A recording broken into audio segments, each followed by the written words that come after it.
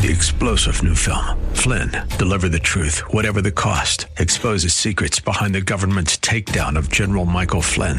Flynn knew what the intel world had been up to. He ordered the first audit of the use of contractors. This set off alarm bells. He told the truth. He was the most dangerous person for Donald Trump to hire. They had to get rid of Flynn. Flynn, deliver the truth, whatever the cost. Available now. Watch it today. Go to salemnow.com. salemnow.com. Welcome to the Georgene Rice Show podcast. This program was originally broadcast live on 93.9 KPDQ. We hope you enjoy the show. Well, good afternoon and welcome to the Wednesday edition of the Georgene Rice Show. James Blend is engineering and producing today's program. Today we're going to talk with Karen Swallow Prior. She's the author of On Reading Well, Finding the Good Life Through Great Books. And I love the way she approaches some of these classic books and what we can learn about the old virtues in these volumes. We're also going to talk with Nick Loris. He's a Herbert and Joyce Morgan Fellow in Energy and Environmental Policy at the Center for Free Markets and Regulatory Reform. We'll talk about Hurricane Florence as it's barreling toward the Carolina coast, and the suggestion that there's a link between this storm, others, and climate change. We'll talk with him about that. And also we'll hear from Michael Jr., who's coming to Portland, of course, on this Saturday. The More Than Funny Tour is coming on 7 o'clock, or I should say at 7 o'clock on Saturday at East Hill Church in Gresham. By the way, tickets are still available at kpdq.com. I have to tell you, I'm sitting here looking out the large windows on the side of the studio, and I'm marveling at the rainfall. It's extraordinary. It looks very much like, the Pacific Northwest. It looks like Oregon, Southwest Washington, with all this moisture falling from the sky. I have to admit, last night when I was, I went to bed early and was watching Miss Marple on television and heard this background sound. I thought, what on earth is that? It's been so long, I'd sort of forgotten. I turned the volume down, and it was a deluge. It was just falling kind of like it is here right now. And it was kind of a refreshing reminder that we do live in the Pacific Northwest, and this is more familiar than what we've experienced over the last few months, although summer isn't over yet. We have until the 22nd of September. So enjoy the rain. It's going to be coming, now and then over the next few days until fall actually arrives. Well, taking a look at some of the developing stories of the day, Hurricane Florence could become a once-in-a-lifetime storm and cause historic flooding. Some meteorologists are warning as officials in Virginia and North and South Carolina have ordered mass evacuations of more than 1 million people. A Rudy Giuliani-backed former police officer seeking to become New Hampshire's first black congressman won the state's GOP primary, while Senator Bernie Sanders' son was defeated decisively in the Democratic contest. Majority Leader Mitch McConnell has warned that Republican lawmakers in hotly contested races will be in a knife fight to hold on to their Senate seats in the midterm elections. And a war of words between fired FBI official Peter Strzok and top Republican lawmaker has erupted after newly surfaced emails show Strzok discussing a media leak strategy against President Trump. Pope Francis will meet with a delegation of U.S. cardinals and bishops at the Vatican on Thursday to discuss new sex scandal revelations that have rocked the Catholic Church. Well, as Hurricane Florence, a Category 4, sometimes 5 storm, drove toward the East Coast, lawmakers from 3 states in that monster storm's path ordered mass evacuations for more than 1 million people. North Carolina Governor Roy Cooper, whose state alongside South Carolina and Virginia is forced to see life-threatening storm surge and damaging winds, warned residents of the potential extreme conditions. Forecasters said Florence was expected to blow ashore late Thursday or early Friday, then slow down and dump about 1 to 2.5 feet of rain that could cause flooding well inland and wreak environmental havoc by washing over industrial waste sites and hog farms. President Trump yesterday was given an update on Florence by the head of the Federal Emergency Management Agency and vowed that the government was prepared to respond to the impending hurricane, adding that the public safety was his absolute highest priority. The president also declared states of emergency for the Carolinas as well as Virginia and canceled campaign events Thursday and Friday in anticipation of the storm. Well, a Rudy Giuliani-backed congressional candidate seeking to make history as New Hampshire's first black congressman emerged from a crowded field to win the state's GOP primary Tuesday. Bernie Sanders' son was trounced by a large margin in the Democratic contest. Eddie Edwards, a Navy veteran, won convincingly over State Senator Andy Sanborn, who had the endorsement of Kentucky Republican Senator Rand Paul. Giuliani called Edwards a strong conservative who believes in low taxes and is a supporter of the American America First agenda of President Trump. Democratic Representative Carol Shea Porter's retirement has made the New Hampshire seat much coveted among Republicans. There had not been an open seat in New Hampshire's 1st congressional district for more than 16 years, and fittingly, 16 candidates vied on Tuesday to fill it, including 11 Democrats and 5 Republicans. Well, the district, which Fox News ranks as leaning Democratic in November, is considered a key potential battleground in November and a rare opportunity for the GOP to snatch a blue seat. On the Democratic side, Chris Pappas, a former state lawmaker who's serving his 3rd term on the governor's executive council, won the party nod. Pappas, who is openly gay, topped Mara Sullivan, a U.S. Marine and Iraq War veteran who served in the Department of Veterans Affairs and at the Pentagon during the Obama administration. Both finished well ahead of Sanders' son, 49-year-old Levi, who did not pick up his father's endorsement. Majority Leader Mitch McConnell on Tuesday said Republican candidates in the most competitive races across the country are in a knife fight to hold the Senate. McConnell, speaking to reporters in Louisville, Kentucky, said it's just a brawl in every one of those places. The Kentucky Republican said he hopes when the smoke clears, we'll still have a majority in the Senate. He named 9 states, including Tennessee and Indiana, as places where Senate races are dead even. Not long ago, 2018 was expected to be an easier year for Senate Republicans. Democrats were supposed to be playing defense as Senate candidates ran in conservative states that Donald Trump handily won 2 years ago. But Real Clear Politics lists 8 Senate races as toss-ups: Texas, Arizona, Indiana, Montana, Missouri, Florida, Tennessee, Nevada, and North Dakota. Some involve red state incumbent Democratic Joe Donnelly in Indiana, Claire McCaskill in Missouri, and Heidi Heitkamp in North Dakota.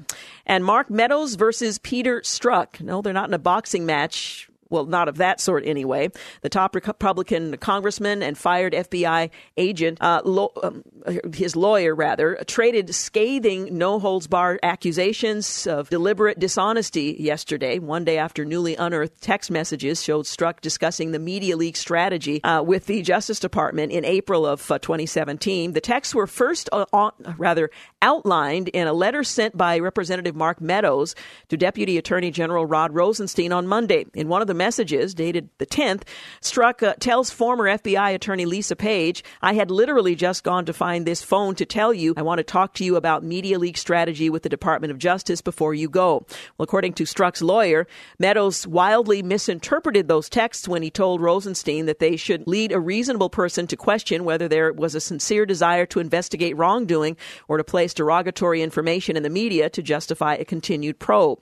Well, the term media leak strategy in Strzok's text refers to a department-wide initiative to detect and stop leaks to the media.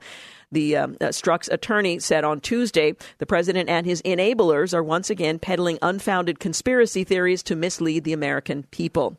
And a delegation of U.S. cardinals and bishops is going to the Vatican tomorrow to meet with Pope Francis over a sex abuse and cover-up scandal in America roiling the Catholic Church. In addition, embattled Washington Cardinal Donald Wuerl, who is facing calls to step down over his handling of sex abuse cases, revealed he will travel to Rome to meet with the Pope very soon to discuss his possible resignation, which the cardinal had proposed 2 years ago.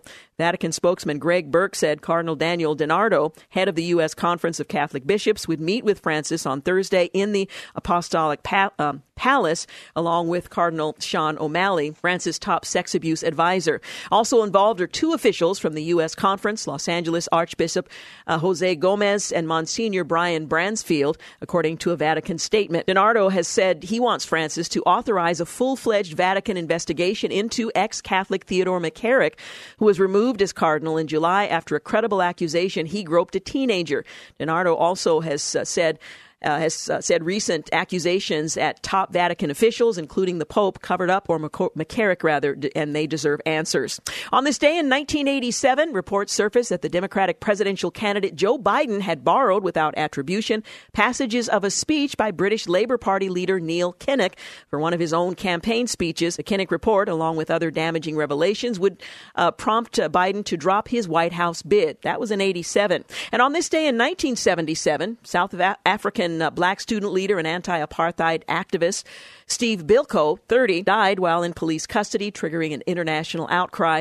In 1959, on this day, the TV Western series Bonanza premieres on NBC. You're listening to The Georgene Rice Show. You're listening to The Georgene Rice Show podcast. is aired on 93.9 KPDQ. We're back 22 minutes after 4 o'clock. You're listening to The Georgene Rice Show. Coming up in our next couple of segments, we're going to talk with author Karen Swallow Pryor, the book On Reading Well, Finding the Good Life Through Great Books. Well, Attorney General Jeff Sessions said the Department of Justice has convicted more than 580 people for terrorism or terrorism-related charges since 9/11, speaking at a Department of Justice ceremony to commemorate the 17th anniversary of September 11th attacks. The Attorney General said that he is exceedingly proud of the relentless and effective work of the Department of Justice National Security Division and the entire department. He said the DOJ was at the center of much of the country's 9/11 response. The country faced a security challenge, we'll put it that way, and legal challenges. At the time, we had no National Security Division. Much of the work was done by the Criminal Division. Some of you here this morning, speaking to the Department of Justice, were here on 9/11 too. Your participation was the result of your firsthand knowledge and experience. We are grateful for the work that you did in the difficult days that followed. Today, we are better equipped, better prepared, better organized. We have better laws, but there is more to be done as our adversaries have not abandoned their goals. Meanwhile, the Transportation Security Administration, or TSA, has come in for a lot of criticism over the years, whether it's for its ineffectiveness in spotting contraband going through its security checkpoints, overeager pat-downs of passengers, or just generally being an affront to the liberty and dignity of the traveling public. Well, now the much-maligned agency is taking the 17th anniversary of the tragic, violent attacks that brought it into being to roll out a new slogan, one that will hopefully remind Americans that airport security is not just the province of a brave, blue-shirted few. Since our inception, TSA has lived by the motto, "Not on my watch." This has served as a powerful call to action for TSA, said Agency Administrator David Pikowski in remarks at the September 11th commemoration ceremony in Virginia. But we know that we are stronger together. So today, I ask each and every one of you, whether you are a TSA or a DHS employee, a veteran, an active duty member of the U.S. military, an industry partner, a law enforcement officer, a first responder, or a private citizen, to join me in adopting and embracing a new creed, "Not on my watch." Everything about this motto is classic TSA. There's, of course, the matter of timing. One might find the anniversary of a major tragedy not as appropriate as one might imagine in engaging in rebranding. But the agency owes its existence to the terrible events of September 11th and stands only to gain by reminding people of that terrible day and why it exists, even in its most imperfect form. President Trump signed an executive order today imposing sanctions against any election interference, declaring election meddling efforts as a national emergency.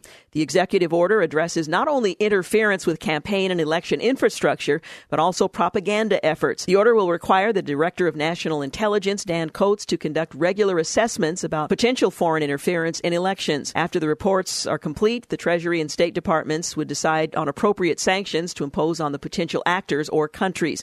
The order, according to administration officials, is broad in terms of who and what can be sanctioned. This is a developing story, and we will continue to follow it.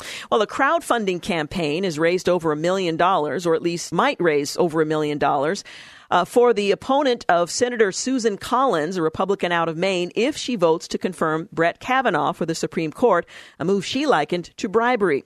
Well, liberal activist groups have posted the campaign on the platform CrowdPack, drawing supporters and critics. Senator Collins votes no on Kavanaugh, and you will not be charged, and no money will go to fund her future opponent, the platform wrote. Senator Collins votes yes on Kavanaugh, and your pledge will go to her opponent's campaign once that opponent has been identified. So this is a nebulous person who at some point would oppose her in the next election.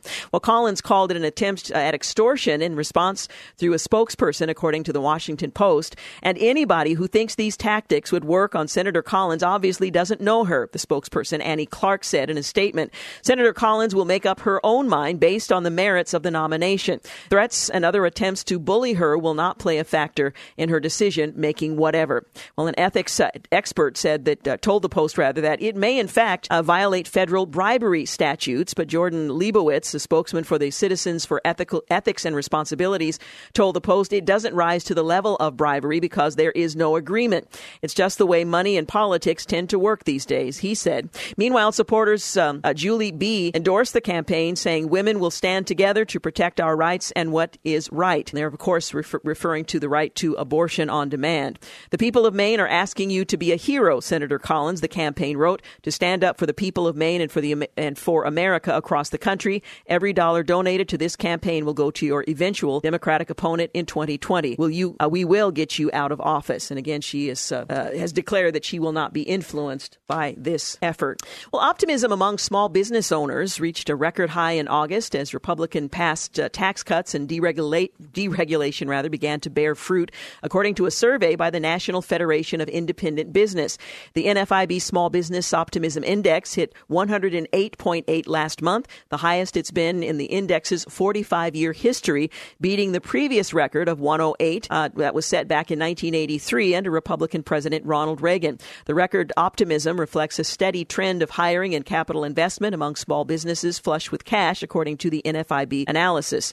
Today's groundbreaking numbers are demonstrative of what I'm hearing every day from the small business owners, that business is booming, said NFIB President and CEO Juanita Duggan in a press release on Tuesday. As the tax and regulatory landscape changed, so did small business expectations and plans. Well, speaking of plans, Chicago Mayor Rahm Emanuel is forming a task force that will consider implementing the so-called Universal Basic Income program in the city, as the embattled mayor seeks to cement his progressive legacy after promising not to run for another term.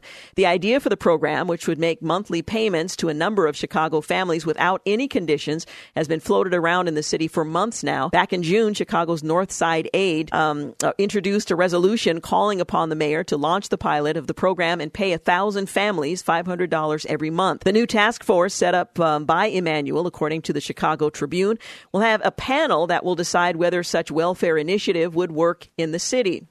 But the creation of the task force may open Emanuel to criticism, as it comes just less than a week after he announced that he won't run for a third term. The decision to implement a potentially costly program will rest on the shoulders of the next mayor. Pawar told the Tribune that he doesn't believe Emanuel is creating the task force only to claim credit for it without actually implementing it, so the motives are being called into question. Chicago would be the largest city in the country to take this sort of step, he says. I think the mayor sees this as a chance to lead the way as the city tries to grapple with poverty and income inequality at a time the federal government isn't addressing these things. This would be a legacy issue for Emanuel. It may, of course, bankrupt the city, but nonetheless, Emanuel, for those who support it, his name would be all over it. And finally, a lawsuit has pitted 6 landlocked states against the state of Washington over a simple question: who owns the federal ports? Washington State is denying the states the permit required to build a large coal export terminal along the Columbia River. The states have sued, and Washington filed a motion for dismissal. But U.S. District Court Judge Robert Bryan rejected Washington State's motion, setting the stage for a legal showdown over who really gets final say over which products flow through the nation's seaports. We're talking about the Constitution and the rule of law. That's a quote from Montana Attorney General Tim Fox. One state can't discriminate against another state's commodities in this way. Well, the courts will ultimately decide if one state can. That suit is now moving forward. 31 minutes after 4 o'clock, you're listening to The Georgene Rice Show. Up next, we'll talk with Karen Swallow Pryor, author of On Reading Well, Finding the Good Life Through Great Books. You're listening to The Georgene Rice Show podcast. It's aired on 93.9 KPDQ. We are back 36 minutes after 4 o'clock. You're listening to The Georgene Rice Show. Well, curled up on a couch, immersed in a dog-eared copy of The Great Gatsby or Persuasion is more than a pleasurable way to spend an afternoon. It's an exercise in building good character. That's according to acclaimed author and scholar Karen Swallow Pryor. She makes the case for reading as a school for virtue in her new book, On Reading Well, Finding the Good Life Through Great Books. She says that the attentiveness necessary for deep reading requires patience, the skill of interpretation, Meditation requires prudence and the decision to set aside time to read. In a world rife with so many other choices competing for our attention requires a kind of temperance. Pryor guides readers through 12 great works that exemplify the virtues that philosophers and theologians throughout history have identified as essential for good character and which are still necessary for human flourishing. The cardinal virtues of prudence, temperance, justice, and courage, the theological virtues of faith, hope, and love, and the heavenly virtues of chastity, diligence, patience, kindness, and humility. She illuminates the meaning and practice of each virtue in some surprising ways. On Reading Well delves into the works of authors such as Jane Austen, Charles Dickens, Flannery O'Connor, and others. And we're delighted to talk about the book and maybe encourage you to pick up some works and encourage young people to do the same. Karen Swallow Pryor is a Ph.D. She is an award-winning professor of English at Liberty University in Lynchburg, Virginia. She's the author of Booked, Literature and the Soul of Me, and Fierce Convictions, The Extraordinary Life of Hannah More, poet, reformer, abolitionist. Pryor has written for Christianity Today, The Atlantic, The Washington Post, First Things, Vox, Think Christian, and the Gospel Coalition. She is a research fellow with the Ethics and Religious Liberty Commission of the Southern Baptist Convention, a senior fellow with Liberty University's Center for Apologetics and Cultural Engagement, a senior fellow with the Trinity Forum, and a member of the Faith Advisory Council of the Humane Society of the United States. She joins us today to talk about her book On Reading Well, Finding the Good Life Through Great Books. Thank you so much for joining us. Thank you for having me. Well, this is an exciting call to great literature. The subtitle of your book is Finding the Good Life Through Great Books. Let's begin by talking about what the good life is. Well, that phrase, the good life, actually goes back to Aristotle, and it's sometimes translated actually as happiness, which is actually the word that the founding fathers of America meant when they talked about, in the Declaration of Independence, our right to the pursuit of happiness. And Aristotle and the founders and many church fathers and theologians in between understood that what the good life really entails is good character. And, of course, freedom allows us to pursue good character, but that ultimately it's our character that is the only thing that can provide the good life that they were talking about. Now, reading good literature, you propose in the book, has the capacity to cultivate virtue. How does reading good literature, we'll talk about what we mean by good literature in a few moments, but how does that help to cultivate virtue?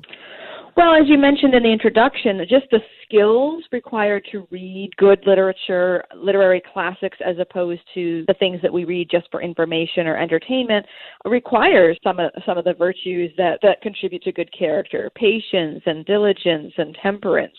But more so than that, these classic works of literature allow us to encounter characters who are complex and often ambiguous, and we have to make judgments and assessments about them in the same way that we have to make judgments and assessments about real people that we encounter and ourselves. So literary characters actually have a lot to teach us about character. Well, give us a quick overview of the classic virtues.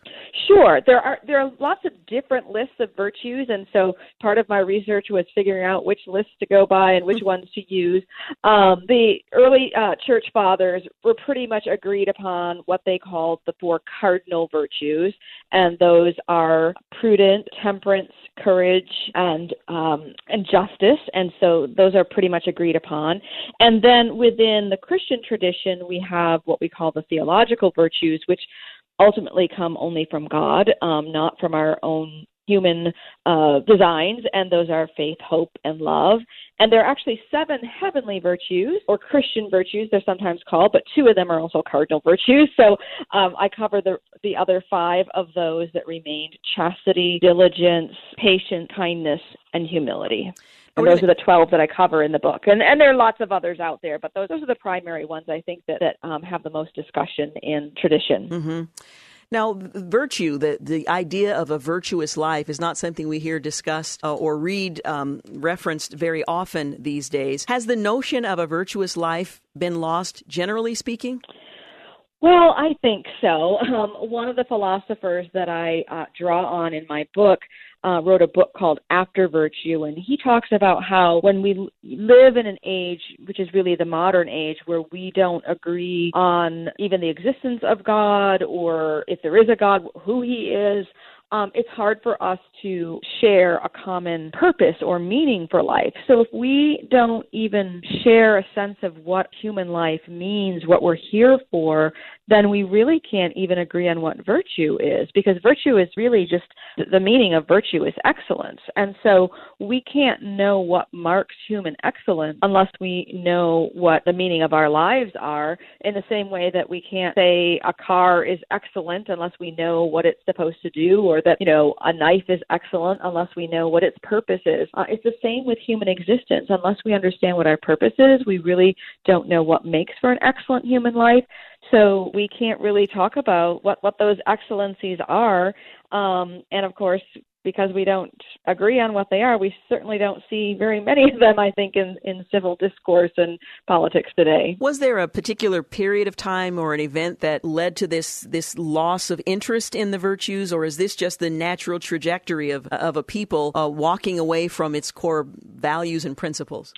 Well, a lot of philosophers will point to the Enlightenment, so the 17th and 18th century, as a time when we turned away from, an external objective authority like God and turned to subjective inner experience. And so this really began a long time ago, but we just are seeing this long trajectory being played out. And it took a long time, but its roots really, many would say, are in the Enlightenment, when we began to put more faith in man's reason than in divine providence.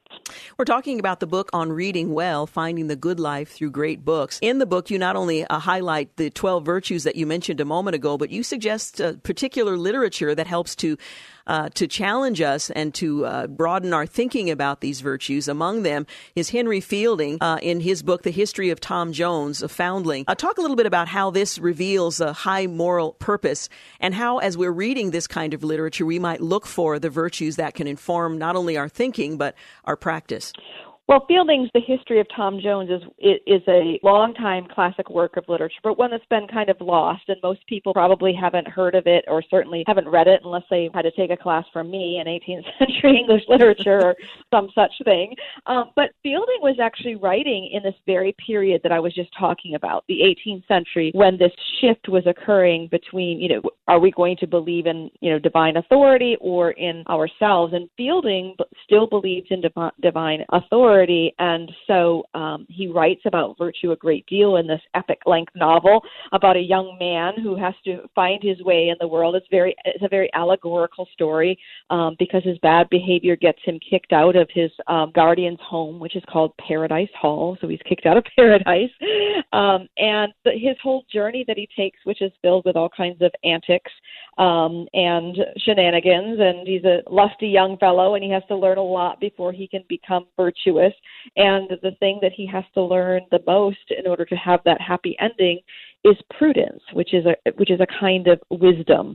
The ancients called it applied wisdom, like what it means to not just have a theoretical wisdom, but what that looks like on the ground in the real world. And that prudence is considered the first virtue. We have to have prudence in order to have any of the others.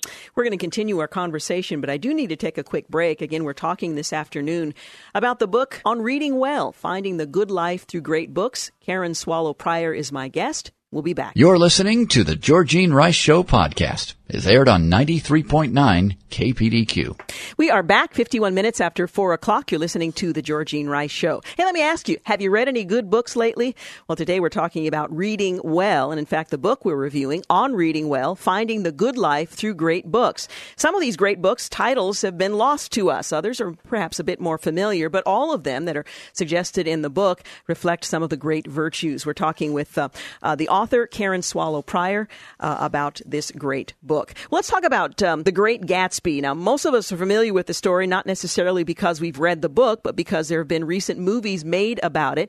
We know that Jay Gatsby, the main character, is the epitome of excess. What virtue can we learn from a good read of The Great Gatsby, for example? Well, through negative example in Jay Gatsby, we can learn about temperance. And of course, as you mentioned, Gatsby is the exact opposite opposite of that, he lives this life of material excess, sexual excess, drunkenness, and many people, if they have read it, probably was just in high school and it's a hazy memory.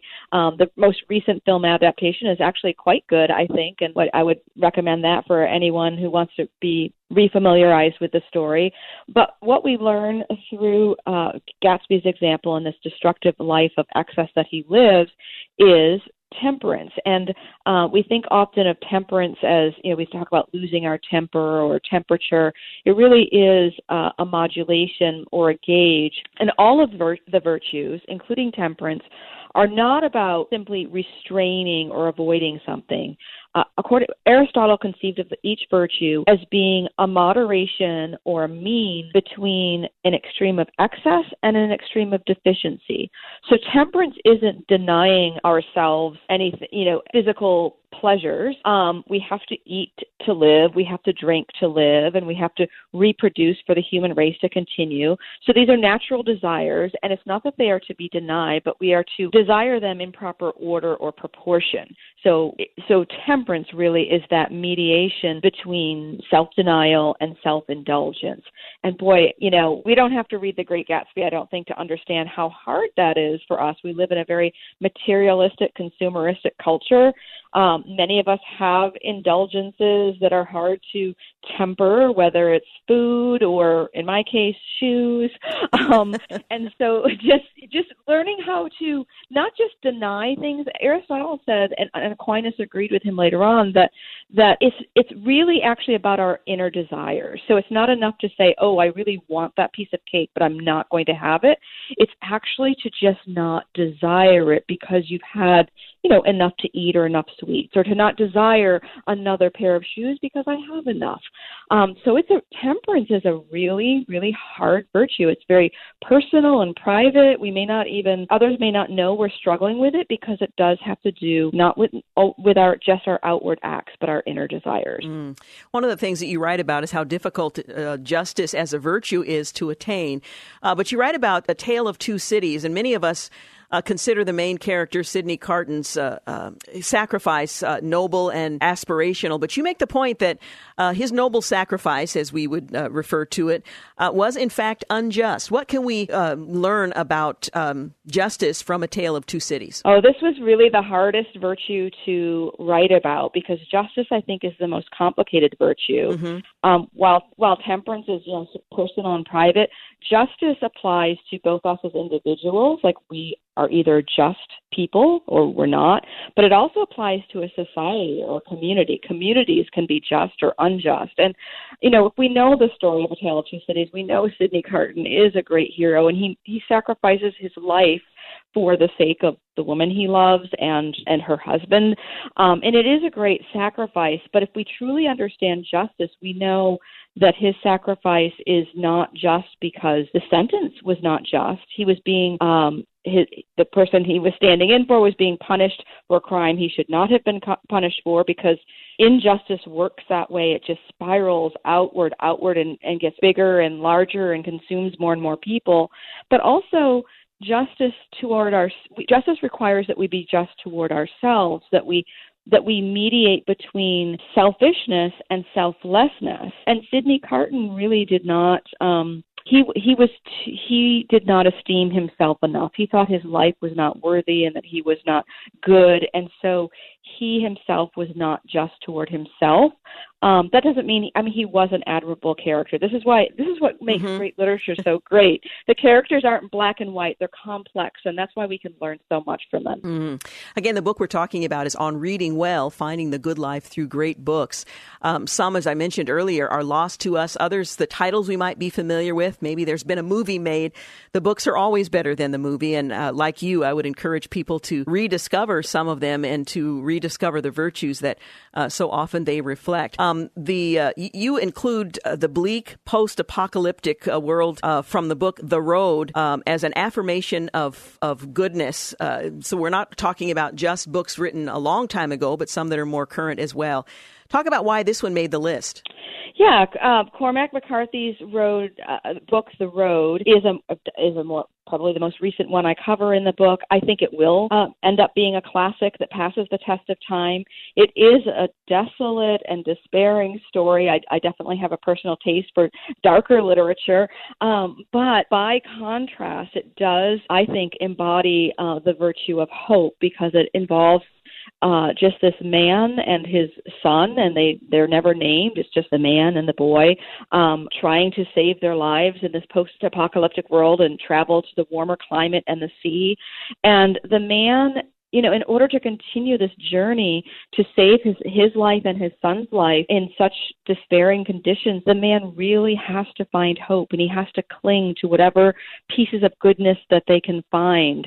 And none of our lives, I don't think, will ever be as bad as these characters' lives are, but they still provide an example for us of how part of the human condition is that we can find hope and we can find goodness, and we desire that, even apart from God. Human beings desire this. And so in this world where God is absent, I think it actually does point to not just the natural hope that all human beings share and desire, but even how that natural hope points to the supernatural hope that comes only from God. It's a very powerful book, and I think it really does depict hope.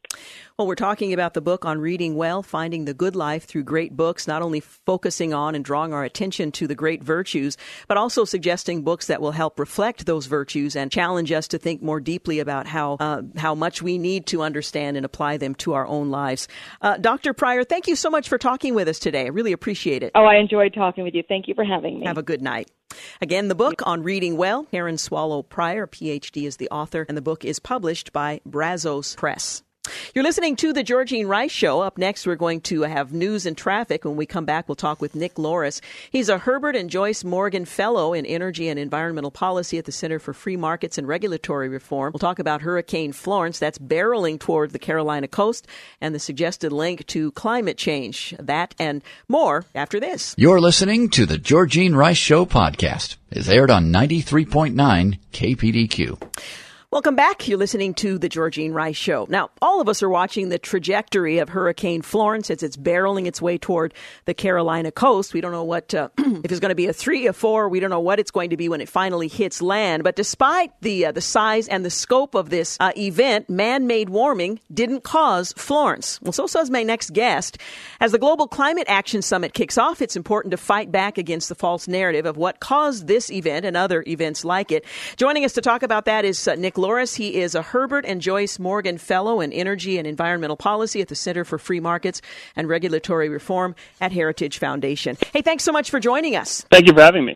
Well, here we have another hurricane approaching, and it happens to be headline news at the same time that the Global Climate Action Summit is kicking off. First of all, tell us about the summit and what they are suggesting about this and previous, and I'm supposing future hurricanes. Yeah, it's really predicated on the notion that we are headed toward catastrophic warming and that just about every natural disaster from Hurricane Katrina on to what we saw last year and now with Hurricane Florence is to blame on man-made greenhouse gas emissions, most notably those from burning fossil fuels. And even though this has been proven not to be true from reputable sources like the Intergovernmental Panel on Climate Change and our own National Atmospheric Ocean Administration, or NOAA, they continue on with this march that we need to eradicate the use of fossil fuels.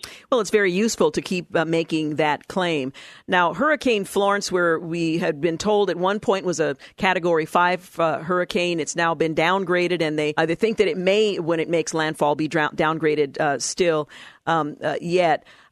You've already pointed out that there is no connection between the fact that we have hurricanes, the magnitude of them, and man-made climate change, I suppose is the right way to put it right now. But for the sake of argument, let's grant that climate change is the result of fossil fuels. What difference could we make if that were the case. If we were to impose a carbon tax, for example, to offset or to limit emissions in order to have an impact on the environment? Yeah, pretty much nothing. And this has been admitted by a number of climatologists and even environmental activist organizations who feel like we're not doing enough with enacting a carbon tax or the global carbon emission reductions from entering into the Paris Agreement. A lot of the environmental activists said that would be too weak of an agreement. And really, they're right. I mean, the fact is, even if we reduced our CO2 emissions down to zero, and they have been decreasing, in fact, we're the world's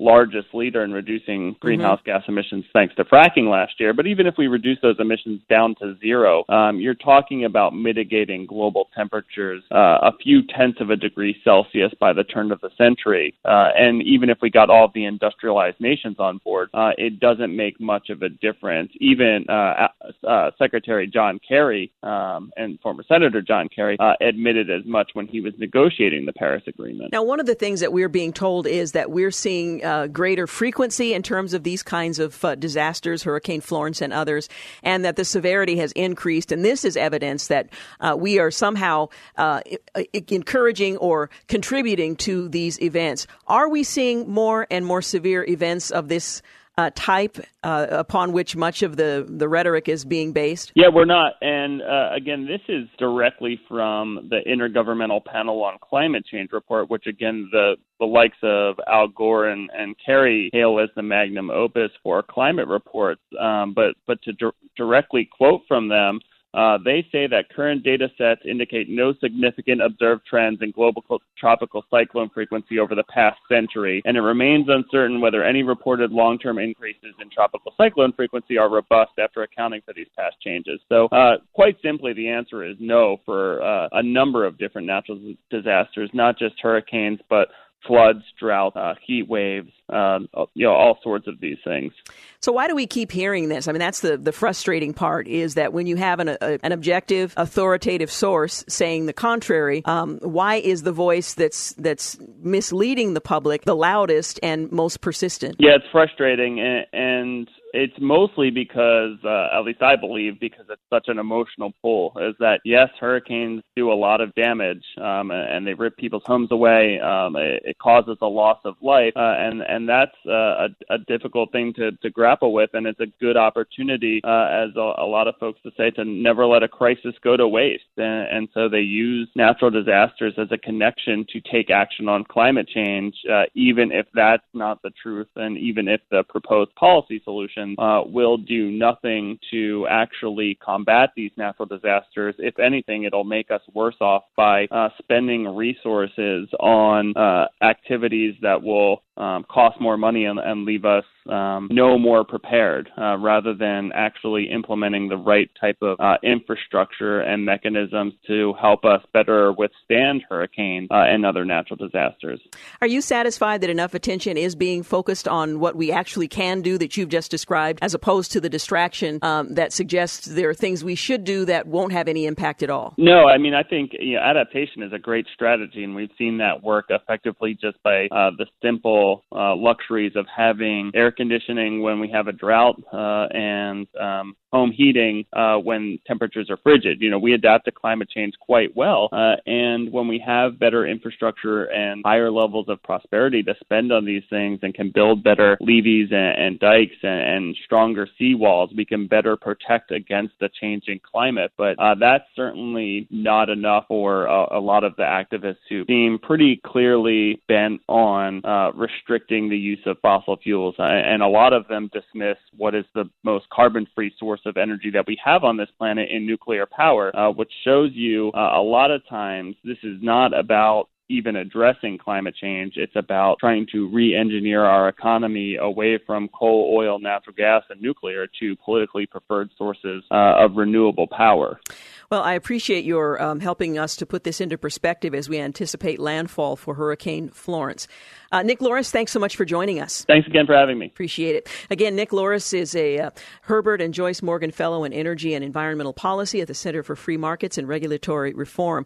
He pointed out in an article on the subject that the U.S. could slap a $40 tax on all carbon dioxide emissions, and the climate benefits would be hardly noticeable. By the year 2100, the averted warming would be less than 0.2 of a degree Celsius, and the averted sea level rise would be less than 2 centimeters. The costs, however, would be staggering, putting things into some perspective. Well, Hurricane Florence's potentially devastating winds are generating enormous waves as high as 83 feet, and it continues to make its way toward the east coast, and the insurers predict it will become the costliest such storm to ever hit the continental United States, something to keep in mind, as I'm certain we'll be hearing about the needs of those who are impacted by it in the days ahead, as it's expected not only to make landfall, but to remain and continue to do damage for quite some period of time. So keep that in mind.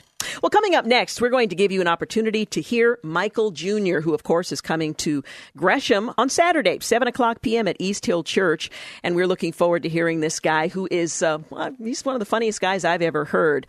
And the good news is his clean comedy can be enjoyed by the whole family. You can still purchase tickets, by the way, at kpdq.com. All the important details are there. Again, Michael Jr. coming to the Portland area in Gresham at East Hill Church on this Saturday, 7 o'clock p.m. Tickets available at kpdq.com. Quick break. We'll be back. You're listening to The Georgene Rice Show. You're listening to The Georgene Rice Show podcast. It's aired on 93.9 KPDQ. We're back. You're listening to the final segment of The Georgene Rice Show, brought to you in part today, ladies and gentlemen, by Zero Res. So looking forward to that. Tomorrow on the program, we're going to talk with Kay Wills Wyma. She's the author of Not the Boss of Us, Putting Overwhelmed in Its Place in the Do-All World. I'm going to take notes for that interview. That's coming up tomorrow on the program. And then on Friday, we're looking forward to focusing on the lighter side of the news and hope you can join us for that. A lot of serious things going on all around us. It gives us great opportunity to pray and to contribute where we can. But we're going to step away from that for one day, at least one day of the week. And on Friday, that is the day. So we're looking forward to that. Taking a look at Bucharest, Romania, senators there have voted to place the constitutional marriage amendment on their ballot, paving the way for the Constitution there to explicitly state that marriage is a union of a man and a woman. A nationwide referendum will take place in October, the 7th to be precise. Senators voted 107-13 with 7 abstentions to allow a referendum that could change the Constitution, which currently states that marriage is a union between spouses to affirm marriage as the union of a man and a woman. The vote comes after Parliament's Chamber of Deputies last year overwhelmingly approved the same measure. Well, more than 3 million Romanian citizens signed a petition last year asking for a nationwide referendum to define marriage as one man and one woman union in the nation's constitution. This is particularly impressive in a nation of less than 20 million people. The petition was unanimously approved by Romania's constitutional court as well. Well, Liberty Counsel's client Kentucky clerk Kim Davis and Harry Meat, Liberty Counsel's Vice President of Legal Affairs and Chief Litigation Counsel, visited Romania last year to discuss the impact of same-sex marriage on religious liberty and freedom of conscience there.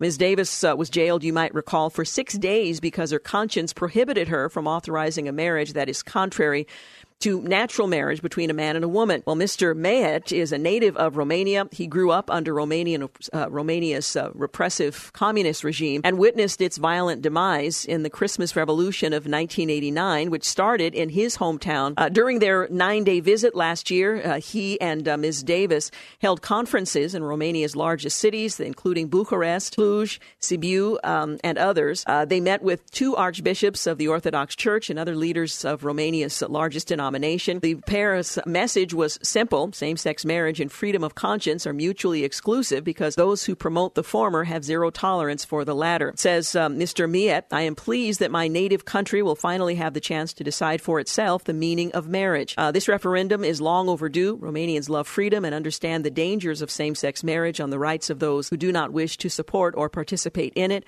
I am confident that the referendum will succeed. And again, that's going to be on their ballot October the 7th.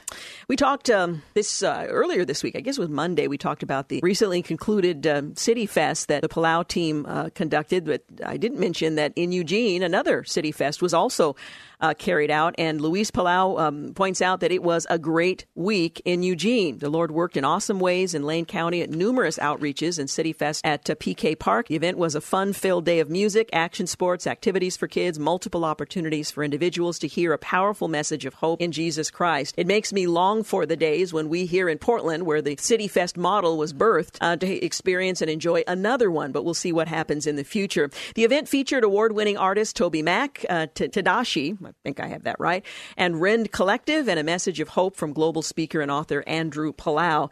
There are too many evangelists who don't know the Bible, says a local pastor, again from Eugene. Many churches have lost their connection to teach the word. Not Andrew. The message he shared focused on what the Bible says. The message was powerful and was for unbelievers and for Christians too, end quote. Well, there was something for everyone, including an interactive family fun zone filled with inflatables, plural, games, crafts, sports challenges, and a children's stage show featuring a ventriloquist, Mark Thompson.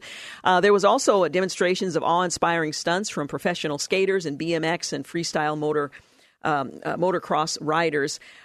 Says another who attended the event, we've been amazed these last several months as we've watched God take the church in Lane County, Oregon to a deeper level of unity, leading many people to Christ, challenging hundreds of believers in their walk with God, and training hundreds of individuals in personal evangelism. Craig Curtis, who's a local pastor, said people in Eugene are finally seeing Eugene Church in a different light, and a festival like this helps with that. Outreaches in the week leading up to City Fest included a breakfast for first responders, a dinner for women, outreach at a youth correctional facility, a skate outreach, and the festival on Saturday.